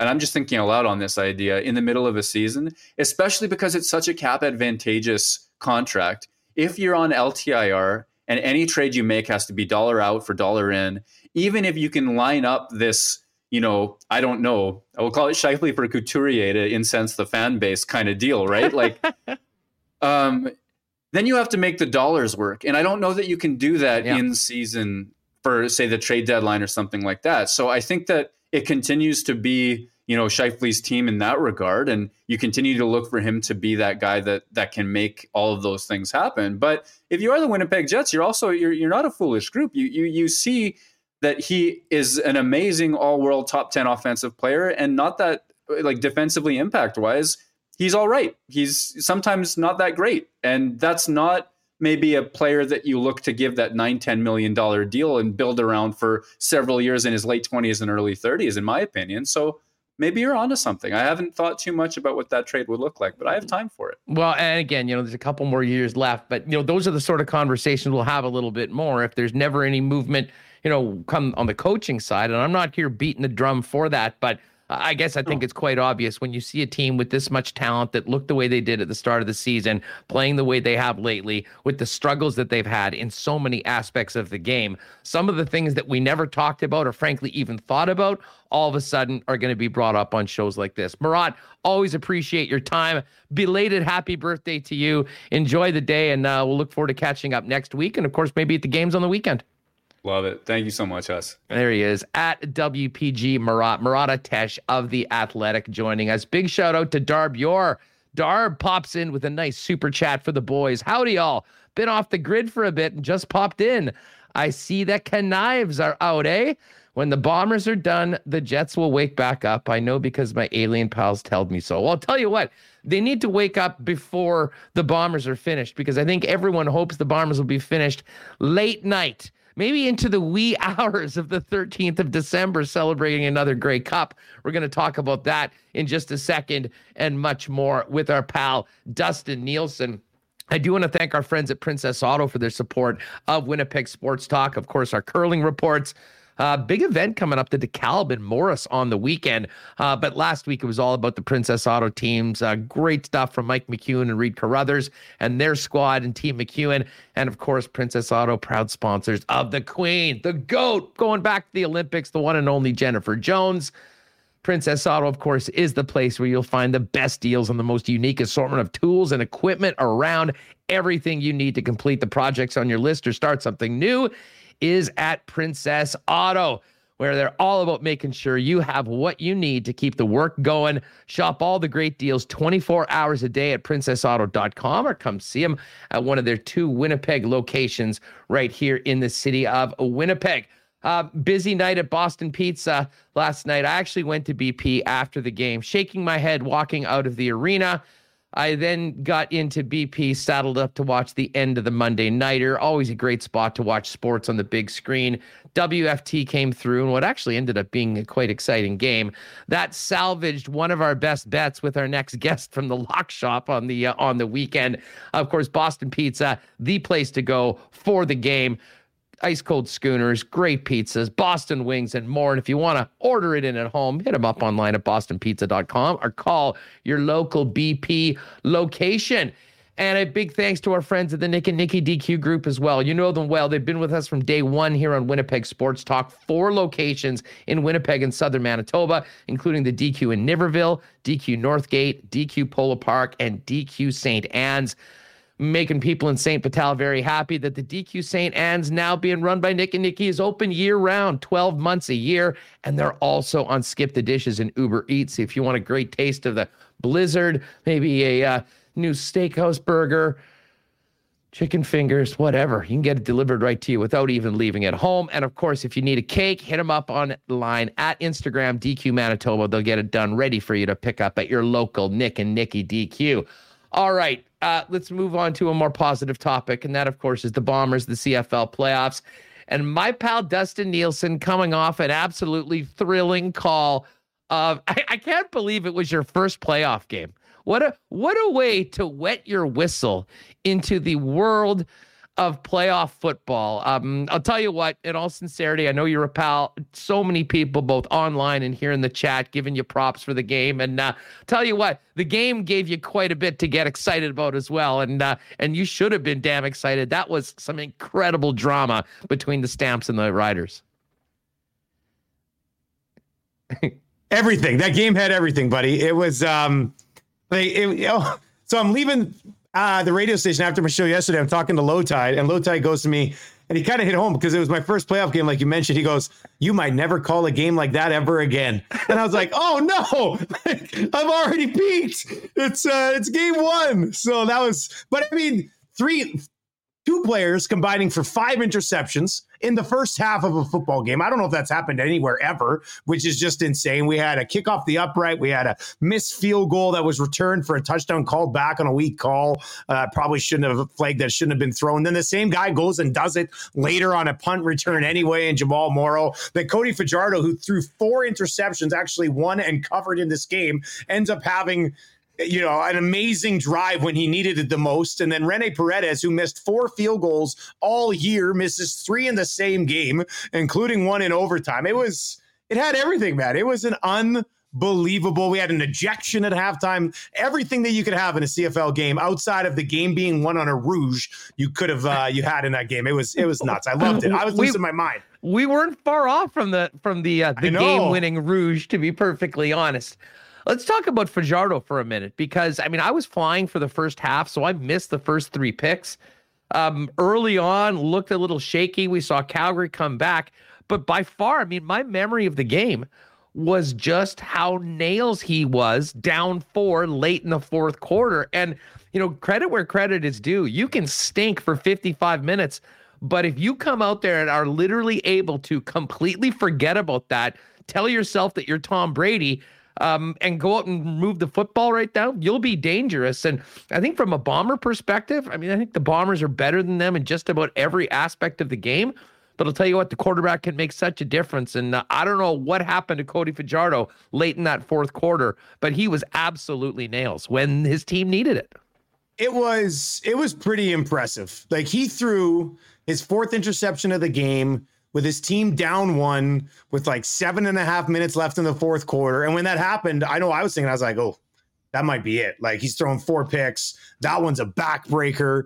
And then, they held Calgary to a field goal, so they're only down 4 instead of, if they punch it in, it's probably a little bit of a different story.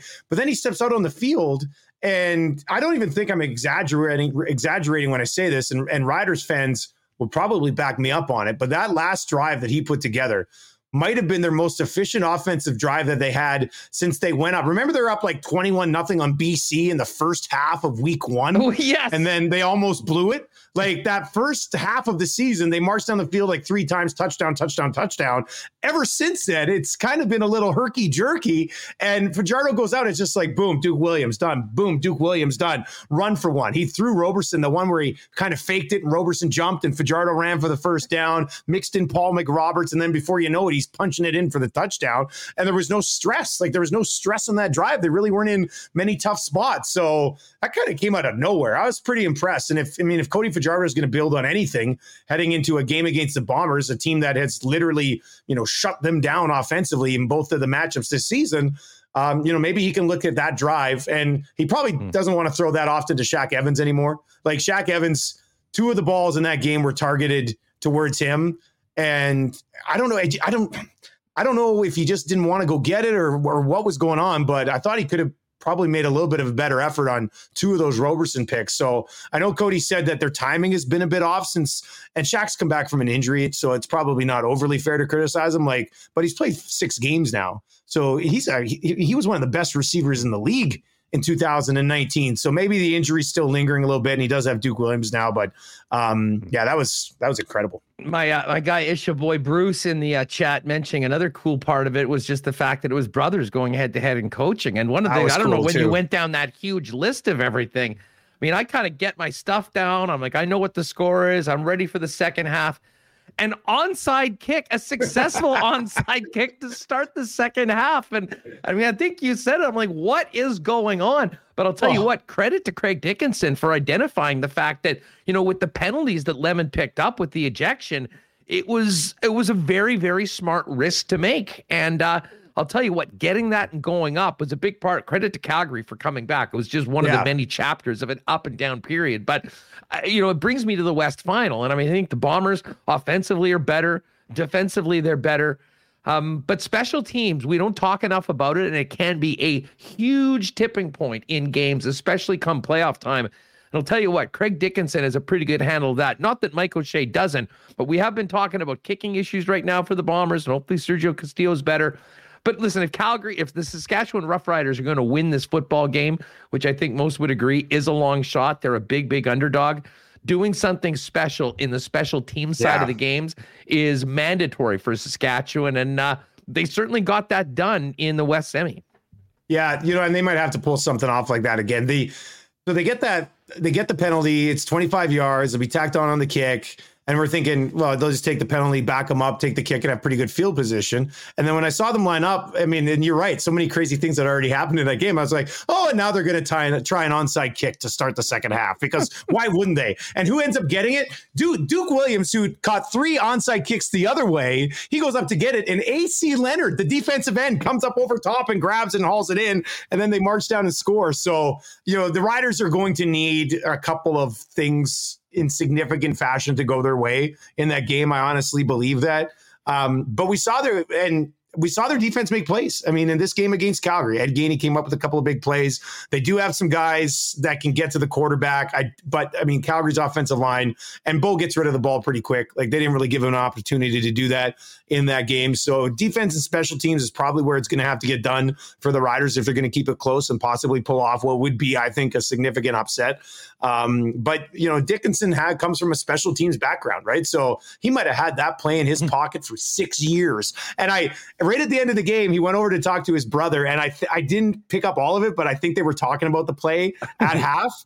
And I just think for their parents to be watching that game. Like, I almost passed out in the booth. I can't imagine their parents watching that game at home as their two kids go head to head. It was insane. Speaking of passing out in the booth, did they have oxygen for you at some point? It probably would have been necessary with just how many crazy things and just how excited and how much fun you were having doing the game. If it was at a higher altitude, I would have needed some oxygen, buddy. It's just that simple. So yeah, I think you guys are in for a good one this week. Now, we're going to be doing the Lock Shop, by the way. I'll plug that tomorrow. If you want to see the latest episode where we talk about the playoff games in the CFL, the Thursday nighter, some hockey, which has already taken place, but specifically the football, that's up there. If you're listening to the podcast, search Lock Shop. We'll be doing our program for the weekend in the NFL tomorrow because of course, you're leaving a little early because for the first time in a while, you're not out here in the West. They're heading you out east for the Ticats and Argos. I imagine a little more prep for this game considering how much time you spent in the West, but certainly between the two games. I mean, I think they like to put you in these thrillers, Dusty, because of how jacked up you get for it. I mean, this one to me really is a pick 'em, although I am nervous. I picked the Ticats with you on the Lock Shop, and everyone seems to be on the Ticats, and you know what happens when that happens. That's not good for us usually, buddy. We saw it a few weeks ago. I mean, just early on, what do you make of this matchup between these two great rivals in the East? I will quickly say it's been a great run in the West. And I'm a little bit sad to not be able to just see how it ends with the Bombers and the Riders. It'll be great. But, in the overall thought process here, Ticats Argos should probably come down to a better finish. Like, I think this is going to be a pretty evenly matched game.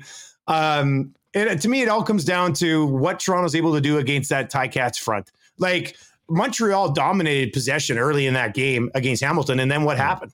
I mean, Dylan Wynn, Jagarrett Davis, Hauser, these guys ended up getting to Trevor Harris and causing some issues. So I think the Ticats, I've said it multiple times, basically anytime we talk about the Ticats on the Lock Shop, and we talk about their defense. The Bombers have had this defense that's been up here for the majority of the year. The Ticats is about here, and then everybody else is kind of down here defensively. So, Mazzoli's been kind of hit and miss this year, and I know they've got Dane Evans, and I think Don Jackson in the run game has been a nice addition to the Ticats offense, and they do have some weapons offensively. But I think this game comes down to what Toronto's able to do offensively, and what MBT can do against that front four, even the front seven for the Ticats, because I think those guys can change the game as a group. In some ways, they're getting another crack at it because, I mean, I know we had a great conversation with Marshall Ferguson going into the Argo Ticat game was 2-3 weeks ago. And I mean, he had said, the pressure of hosting the Grey Cup had been around this team really since the beginning of the season. They came in as the favorites. They came out to Winnipeg, got a touchdown on the first drive, and then got whooped. And then never really bounced back from that until sort of later on in the season. I think that was the game everyone thought, all right, the Ticats we all expected were going to show up. Yeah. And it was the Argonauts that kind of reminded everybody, like, hey, we didn't get here by a fluke, everyone. And by the way, the East Final is going to come here through Toronto. All that being said, though, the Ticats are one win away. And I think from a Bomber perspective, I mean, you have to know that playing a team with that much of a chip on its shoulder that just lost to you in pretty decisive fashion in the last championship game with the opportunity to do it at home certainly makes for a more interesting Grey Cup week. And I think that certainly would be the toughest out for the Winnipeg Blue Bombers, assuming they can get past the Riders. Yeah, I would think so. But they did lose to the Argos. Right, like the Argos beat him. Mind you, it was with Nick Arbuckle. Arbuckle's going to start again? No, that's the thing. Bring Arbuckle back out and see what he can do. He's the one who legitimately beat him. I called that game. That was the one Argos game that I did, and they actually won that one. But it's an interesting. It would be an interesting case here for Hamilton if they can beat Toronto, and they have the Grey Cup at home. But they would go in as an underdog. Like the pressure to win a Grey Cup at home is still there.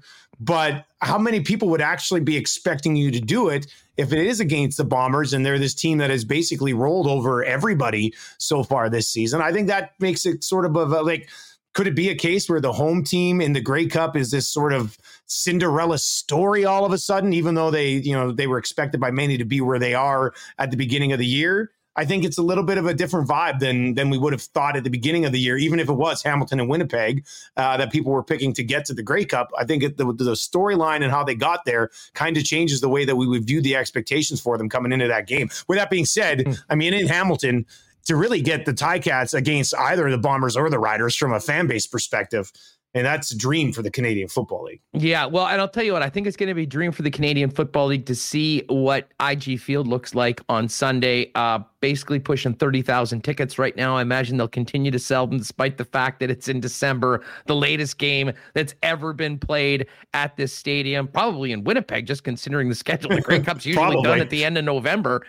But I think the league needs the visual of what we're going to see right now, especially coming off last week. You were in Mosaic.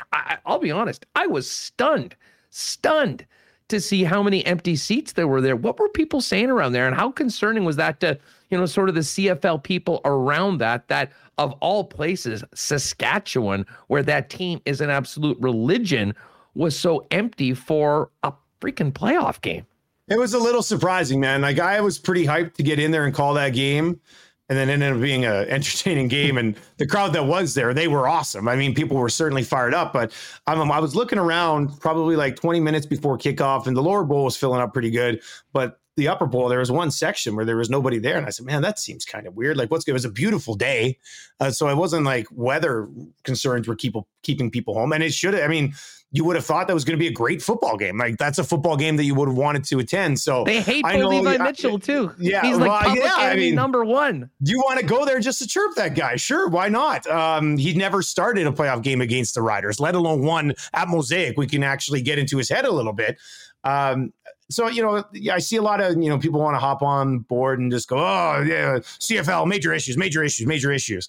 I don't think that's a CFL issue because if you look around, the Edmonton Oilers have Connor McDavid and Leon Draisaitl and are 85% announced attendance. I've been there. They're getting like 13,000, 14,000 people for Oilers home games with two of the greatest players to ever play together. So it's a Canadian sports thing right now. With that being said, I mean, if anybody was going to be an exception to the rule, it would be the fans in Regina. So, it wasn't the case. But I think, the biggest issue is still, COVID and vaccine to get in and Saskatchewan, I believe, and if I'm wrong, I apologize for this, but I believe it's the least vaccinated of all the provinces. So, if 10 to 15 or 20% or whatever the number is, pick any number, if they're not vaccinated and they can't get into the game, well, then all of a sudden your crowd, just on percentages is going to be 10, 15% lighter. So not an ideal situation. I would have loved to have seen it jam-packed. I'm sure it will be jam-packed again, in the future over the next 2 or 3 years, but it was a little disappointing for sure.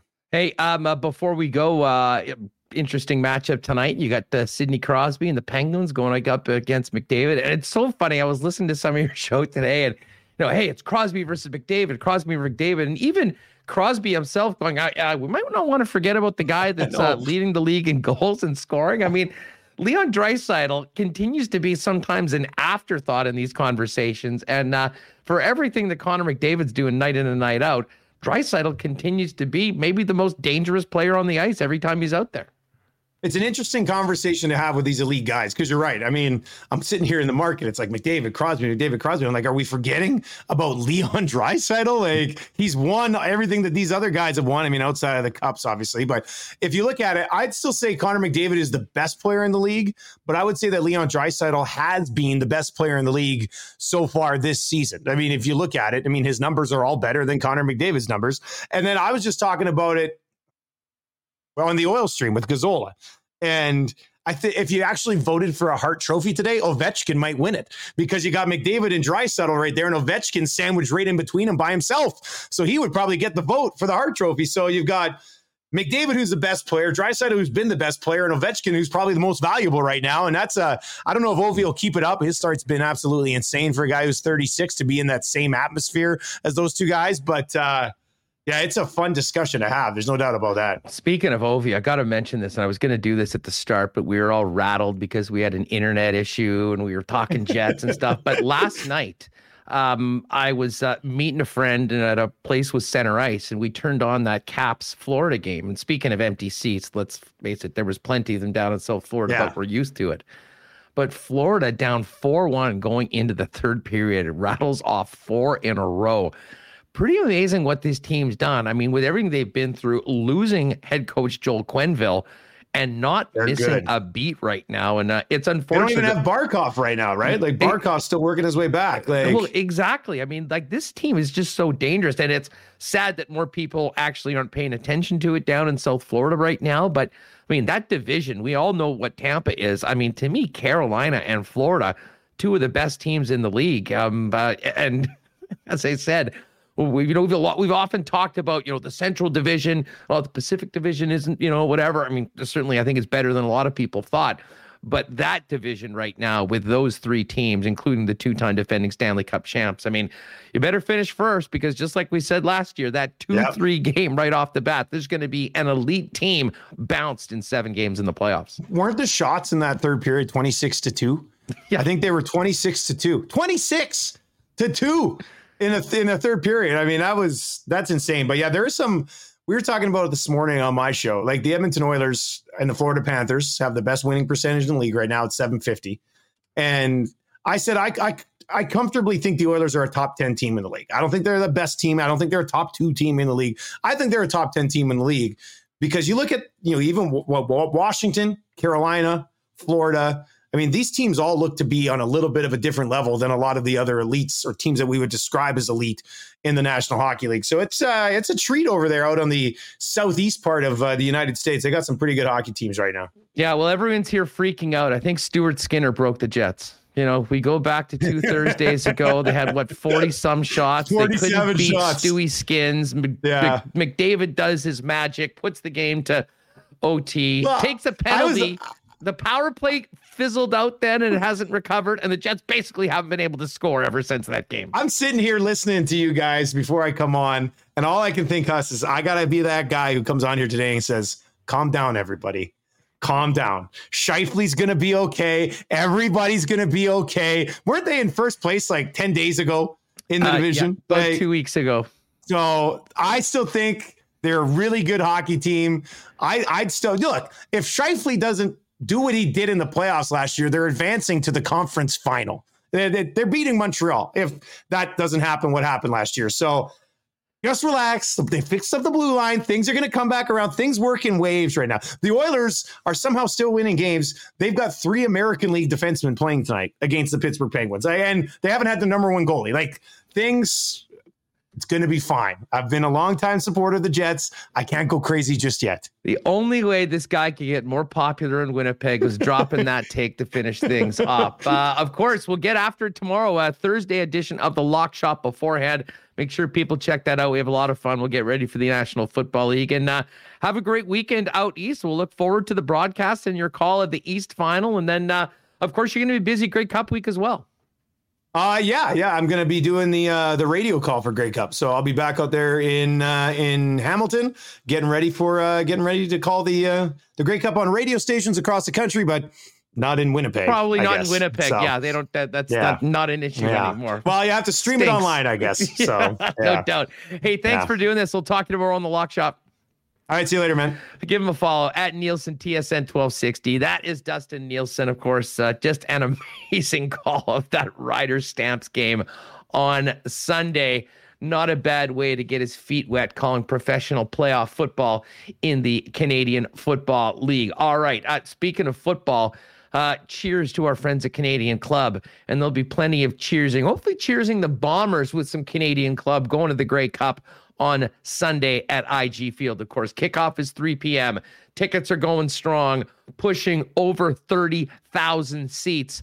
And I imagine many of those 30,000 will be taking advantage of the fact that Canadian Club is available throughout IG Field, along with Brugal Rum, Northern Keep Vodka, and of course, Jim Beam over at that Jim Beam Stillhouse in the north. And you can pick up the great taste of Canadian Club at your local Manitoba liquor marts. And WST listeners and viewers, make sure to join us on YouTube, usually just after 2:30 on Friday afternoon. Another marble race coming up, maybe a special marble race with the big game on the weekend. We'll see if we can get into the tickle trunk for another I Love Rye package, and we will have another Winnipeg Sports Talk Canadian Club co-branded hoodie for our winner of the marbles on Friday. Big thanks to Dusty again for joining us on the program. Of course, Dusty and I, sponsored by CoolBet for the Lock Shop, we will dive into and hopefully bounce back from certainly personally some terrible NFL picks last week. The only game that I really got right was Lamar Jackson, who, much like Cody Fajardo, somehow threw 4 picks, won the game, and covered the spread. I think that has a lot to do with what is up with Baker Mayfield. But CoolBet lines for tonight. Flyers and Rangers. Rangers right now have had a great start to the season, pushing plus 700 when it comes to their points percentage. They're minus 185 against the Philadelphia Flyers. The Kraken are in Detroit to take on the Red Wings. Red Wings, a very slight home favorite, minus 115. Kraken at minus 102. Battle of Canadian Titans right now. Canucks and Senators. The Canucks, after that win in Montreal, they are a slight minus 120 favorite. See if the Sens can get it back going at home. Plus 102 as a very slight home underdog. A great game tonight between the Avalanche and Maple Leafs. That one actually should be quite a lot of fun to watch. Avalanche have been really hot after somewhat of a slow start. Leafs, same boat. Avs just over at plus money, plus 103. Leafs minus 120 at home. Pacific Division battle between the Golden Knights and Ducks. Ducks got one over on the Kings last night. They're at home again, plus 137. Vegas with the extra rest at minus 161. And the game we just talked about with Dustin Nielson, the Pittsburgh Penguins, plus 105 on the road against the home favorite Edmonton Oilers, minus 123.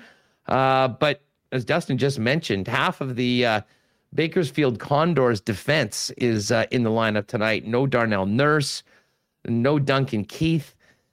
going to be a tough challenge for the Oiler blue line. But, with players like McDavid and Draisaitl, as we mentioned, that they're going to get their fair share of goals. Of course, check out CoolBet Canada for all of the odds on your favorite games. And if you haven't played there before, use the promo code WST for a 100% bonus on your first deposit up to $200. Quickly, I mentioned Cowboys still 4.5-point favorites against the New Orleans Saints for Thursday night football. We hit that one on yesterday's edition of the Lock Shop.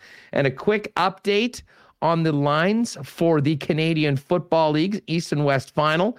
The game Dusty will be calling Hamilton at Toronto. Toronto, a 1-point favorite at home. And the Bombers opened up yesterday at 7, immediately got on that at 7. It went up to 8. It's now sort of settled at 7.5 for the Bombers. Still amazed that that's not closer to 10, but not complaining. We'll take it on the Bombers side of things again. All of that stuff there at coolbet.com. Let's get Remus back in here. And Remo, lots of fun talking to Dusty. Of course, Murat. His game tonight between Pittsburgh and Edmonton is going to be really interesting. We saw what Pittsburgh was able to do, at least in the second half of the game against the Jets last week, and Oilers really taxed on that blue line right now. Yeah, Pittsburgh is seemingly on this never-ending road trip. They were here before, and Calgary, I think Toronto. So here they are playing against Edmonton. You got two marquee matchups of great players in the league. You got Matthews, McKinnon, with Toronto, Colorado, and McDavid, Crosby with the Edmonton Penguins matchup. So I'm actually looking forward to those two games tonight. I don't know if you saw this. Speaking of the Penguins, I don't know if you saw this tonight. Well, yesterday they were sold for like $900 million to the Fenway Sports Group. So that's making the news. But also today, as they tweeted out, they're bringing back the black jerseys with the diagonal Pittsburgh text. And that is a big win for me in my books. What's the first thing you think of when you see that jersey? Well, Snoop Dogg. Yeah, the gin and juice video. Yes. Rolling down the street, smoking endo, sipping on gin and juice. Now, everyone in the chat go, laid back. Oh, my God. But I was not thinking of Mario Lemieux and Jaromir Jagr, like, scoring goals in those jerseys. But you think of Snoop Dogg and the gin and juice video. But here's their reveal. You want to see their reveal? I do love covering the jerseys in this channel here. So here they are. Look how awesome these are. Oh, baby. Those are sharp. Coming soon. There's Crosby holding it up. Oh, yeah. How nice are those? Bullet. There we go. With my mind on my money and my money on my mind. He knows what I'm talking about. We need more rapping from Hustler in the chat. Go Huss. So, yeah, they are rocking those jerseys again. So I just needed to bring that up. No, that is excellent. We're always here for a little uniform chatter here on and by the way, speaking of uniform chatter, I think the Jets need to, I don't know whether they're wearing the Heritage jerseys again on the weekend, but I hope they are. Because I have had a couple people point out to me that when they went back to the regular jerseys, that's when this losing streak started. So maybe it's time to change it up. Get those other things. Just get some other things different right now. Of course, tomorrow there will be, I presume, a full team practice, probably working on some special teams and a few other things in advance of the Friday game against the New Jersey Devils. We'll have much more on that. Ken Weeb's going to join us on the show tomorrow, and we'll continue to discuss the Jets looking to snap this slump going into the weekend with home games against the Devils on Friday, and then a big tilt on Sunday night with Captain Blake Wheeler playing his 1,000th game. Of course, that game at 7 o'clock, moved back an hour to accommodate an earlier Western Conference final between the Bombers and Riders. So many fans, myself included, can do a little double dip, getting out to IG Field at 3 o'clock, and then hopefully tipping a few, congratulating the Bombers, tell them off to Hamilton, and then get down to Canada Life Center for a big game between the Jets and the visit from the Toronto Maple Leafs. Wanted to thank everyone for joining us on YouTube, especially the folks that maybe put up with a few technical issues earlier on. Somehow things just fixed themselves, so we won't complain. We will take it. But definitely want to thank all of our sponsors, including our newest sponsor, Andrew and the gang over at F Apparel. That's EPH Apparel. Check them out online at fapparel.com.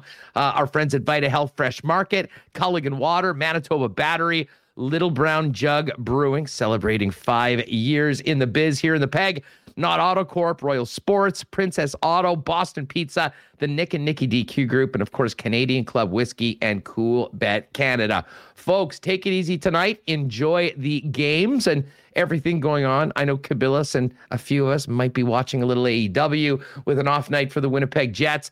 And then back at it tomorrow. Ken Wiebe will join the program. We'll have the latest on the team after practice, getting ready for New Jersey, heading into the weekend, and of course, more on the Bombers as they prepare for the Saskatchewan Roughriders, 3 p.m. Get your tickets if you don't have them already. I hope to see you all at IG Field on Sunday afternoon. For Michael Remus, I'm Andrew Patterson. Have a great night. We'll see you tomorrow at 1 o'clock on Winnipeg Sports Talk Daily. Oh, my God! Oh! Shut it down!